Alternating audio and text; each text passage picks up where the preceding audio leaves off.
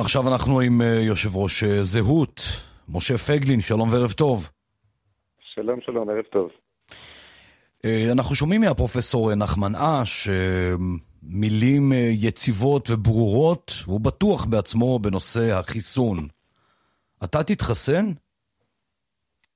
אני לא מתכוון להתחסן, ולא כי אני חושב שאין מחלה, ולא כי אני חושב שהחיסון הוא לא חיסון, אלא משום שבשקלול הסיכונים שבין השניים, ספציפית לגביי באופן אישי, הגעתי למסקנה שלא נכון להתחסן, עבורי להתחסן, ואני אפרט.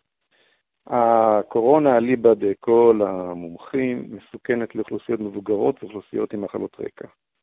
הדברים הללו ניתנים כבר למדידה ברורה, הגיל הנפטרים לא עלינו הוא 80, הסיכון הממשי מתחיל פחות או יותר מגיל 65, כמובן מחלות רקע משנות מעט את התמונה, אבל אנחנו יכולים לדעת פחות או יותר בצורה מדויקת מי בסיכון ממשי ומי לא. עכשיו, תמיד יש יוצאים מן הכלל, תמיד אפשר להביא דוגמה לבן אדם בן 30 ולא מחלות רקע שנפטר מקורונה, לא עליהם.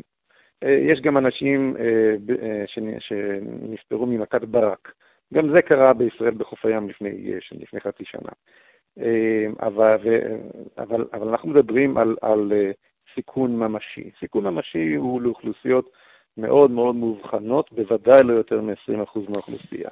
אבל גם האנשים שלא מתים מקורונה, אני רק שואל, אנשים שגם נשארים בחיים אחרי הקורונה, והם בגילאי 40 פלוס, רבים מדווחים על מחלה מאוד קשה, מתישה, עם תופעות לוואי לטווח ארוך, אז אולי עדיף להתחסן כדי שלא יצטרכו להתמודד עם זה.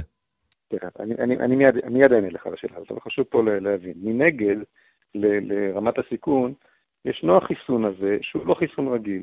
הוא לא פותח בזמן רגיל, הוא לא פותח על פי הפרוטוקול הרגיל של פיתוח חיסונים, הוא בוודאי, הוא גם מתבסס על טכנולוגיה חדשה לחלוטין, ואין שום דרך לדעת מהן השפעות תופעות הלוואי ארוכות הטווח שלו, ולכל תרופה, בוודאי שלכל חיסון, יש תופעות לוואי. אז כאשר אני לוקח את השקלול של אחד מול השני, אילו הייתי היום בן אדם בן 70-80 ממחלות רקע, הייתי שוקל, אולי כן נכון לי לקחת, אולי לא נכון לי לקחת. בגילי, בסיטואציה שבה אני מוצא את עצמי כרגע, לא נכון לי לקחת, ואני באמת מציע לכל אחד מן המאזינים, להקשיב טוב, לשני הצדדים, ולעשות כל אחד עם עצמו את החשבון הקר, מה נכון לו ומה לא נכון לו. לגבי הנושא ששאלת עכשיו, תופעות הלוואי של הקורונה, עוד לא הוכח בשום צורה מדעית שלקורונה תופעות לוואי חמורות יותר משפעת או מדלקת ריאות. לא, אני לא מדבר רק על תופעות לוואי, על עצם המחלה. אנשים עם חום גבוה, עם קשיי נשימה, עם שיעול כבד, רבים, לא רק קשישים או אנשים עם מחלות רקע, אנשים שחודש מהחיים שלהם ממש סובלים, מאות דיווחים כאלה. זה כשלעצמו אולי מצריך כבר חיסון. אז בבקשה, שתחליט מה אתה מעדיף, בסדר. נכון, יש אנשים שסבלו את הדבר הזה. אני למשל, מעולם לא לקחתי חיסון נגד שפעת. האם אני ממליץ לציבור לא לקחת חיסון נגד שפעת? לא, אני לא ממליץ שום דבר. אני בחישוב הסיכונים והסיכויים שלי לא התאים לי, לא לקחתי. אם הייתי, אני בהחלט עשוי לחטוף שפעת, ויהיה לי חום, ויהיה לי את כל התופעות הלא נעימות של שפעת.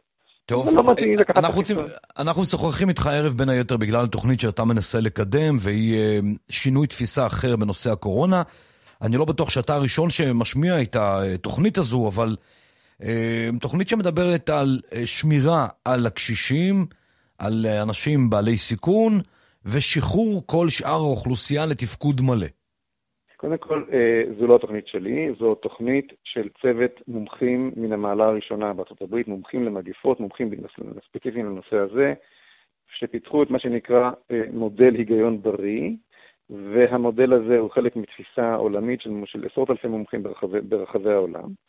ואני אתחיל מהסוף, פחות או יותר מה שהמודל הזה אמר, ביצעו בצורה, אולי בלי כוונה, חרדים רבים בבני ברק ובמקומות אחרים, כאשר לא הקשיבו לממשלה, וכאשר כן שלחו את הילדים לתלמודי התורה, ומנגד שמרו היטב על האוכלוסייה המבוגרת, ומה שקרה הוא שהאוכלוסייה הצעירה כנראה הגיעה למשהו כמו 20-25% הדבקה בבני ברק, וכך נוצר חיסון טבעי של העיר כולה. מה זאת אומרת? מכיוון שהמחלה הזו באמת לא מסכנת את האנשים הצעירים, את האנשים בני 15 עד 25 בוודאי שלא, הסיכון שלהם מהקורונה הוא שואף לאפס. כשאנשים הללו נדבקו הם בכלל לא חשו בכך, אבל הפכו מחוסנים. וכאשר הנגיף מגיע לבחור צעיר והוא מחוסן, אז הוא לא עובר אותו, הבחור הזה בגופו קוטע את שרשרת ההדבקה, ומגן בגופו על הזקן שנמצא מאחוריו. היום, לאנשים זקנים, המקום הכי בטוח להיות בו, זה בבני ברק. זה בערך מה שאומר המודל. ולמה המודל הזה, אנחנו לא רואים אותו כמעט בשום מדינה באירופה? גרמניה עכשיו קורסת, היא הכריזה היום על סגר כללי שוב במדינה, תקופת החגים של הנוצרים, מאוד משמעותי שם. בבריטניה אנחנו רואים... זה לא מדויק שלא רואים את זה. שוודיה, שמושמצת חדשות לבקרים על כך שלא עשתה שום סגר, נמצאת היום באחד המקומות הטובים ביותר באירופה. למשל, אם תיקח למשל את בלגיה, שהיא עשתה סגרים עד מעל לראש, היא מככבת בראש רשימת הנפטרים למיליון תושבים. לעומת זאת, שוודיה נמצאת עם יותר במקום ה-20 פחות או יותר, וכל רגע קופץ מישהו ואומר, כן, אבל עכשיו הייתה התפרצות, ושם הייתה התפרצות. אני מציע למי ששומע את הדיבורים הללו, להיכנס אליי לפייסבוק, ושם יש סרטון שמראה ששוודיה לא מיני ולא מקצתי, נמצאת באחד המקומות הטובים ביותר באירופה, אם לא הטוב שבהם. שוודיה באופן אמיתי, כשאתה משקלל את מספר הזקנים שם ומספר האוכלוסייה, נמצאת במספר נפטרים דומה מאוד למספר הנפטרים בישראל, רק מה? שם הלכו ללימודים, שם העסקים לא נסגרו, שם המדינה לא ירתה לעצמה בבטן, גם כלכלית, גם חברתית, גם חירותית, או מכל בחינה אחרת. וככל הנראה הם כבר במקום הרבה יותר מתקדם לקראת יציאה מן המגפה, ואילו אנחנו מתקדמים לסגר שלישי ורביעי וחמישי, לא עלינו. טוב. אז כך שהמודל הזה עובד. אני רוצה לסכם ברשותך משפט אחד חשוב ולחזור לנושא החיסונים. אני לא מתנגד חיסונים. חיסונים קידמו את העולם ואת הבריאות ואת המדע. אני גם לא חושב שהחומר הזה שעכשיו פיתחה חברת פייזר הוא בכלל לא חיסון, או שבכלל אין מגפה וכל השטויות הללו. אני רק אומר, החיסון הזה פותח בצורה מעוררת חשד. הוא חיסון שאנחנו לא יכולים לדעת, לאף אחד לא יכול לדעת מה תופעות הלוואי ארוכות הטווח שלו, כי זה פעם ראשונה שחיסון כזה ניתן לבני אדם.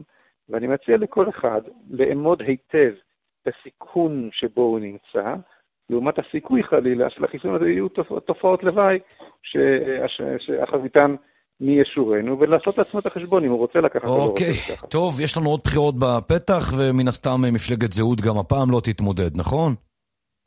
קודם כל שיוכרזו בחירות.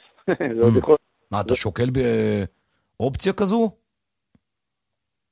בוא נאמר ככה, נראה כרגע שגם בוודאי שלגנץ, אבל ייתכן שגם לראש הממשלה כדאי כן להימנע מבחירות כרגע. אז קודם כל שיהיו בחירות, וכשיהיו בחירות אני בוודאי, כשאכן יוכרז בחירות ותיפול הכרעה, אני בוודאי אודיע לאן פניה של זהות מועדות. אוקיי, טוב, אתה לא שולל לפחות, זה כבר, אתה יודע, אופציה לפרשנויות. משה פייגלין, מייסד ויושב ראש מפלגת זהות, תודה רבה לך.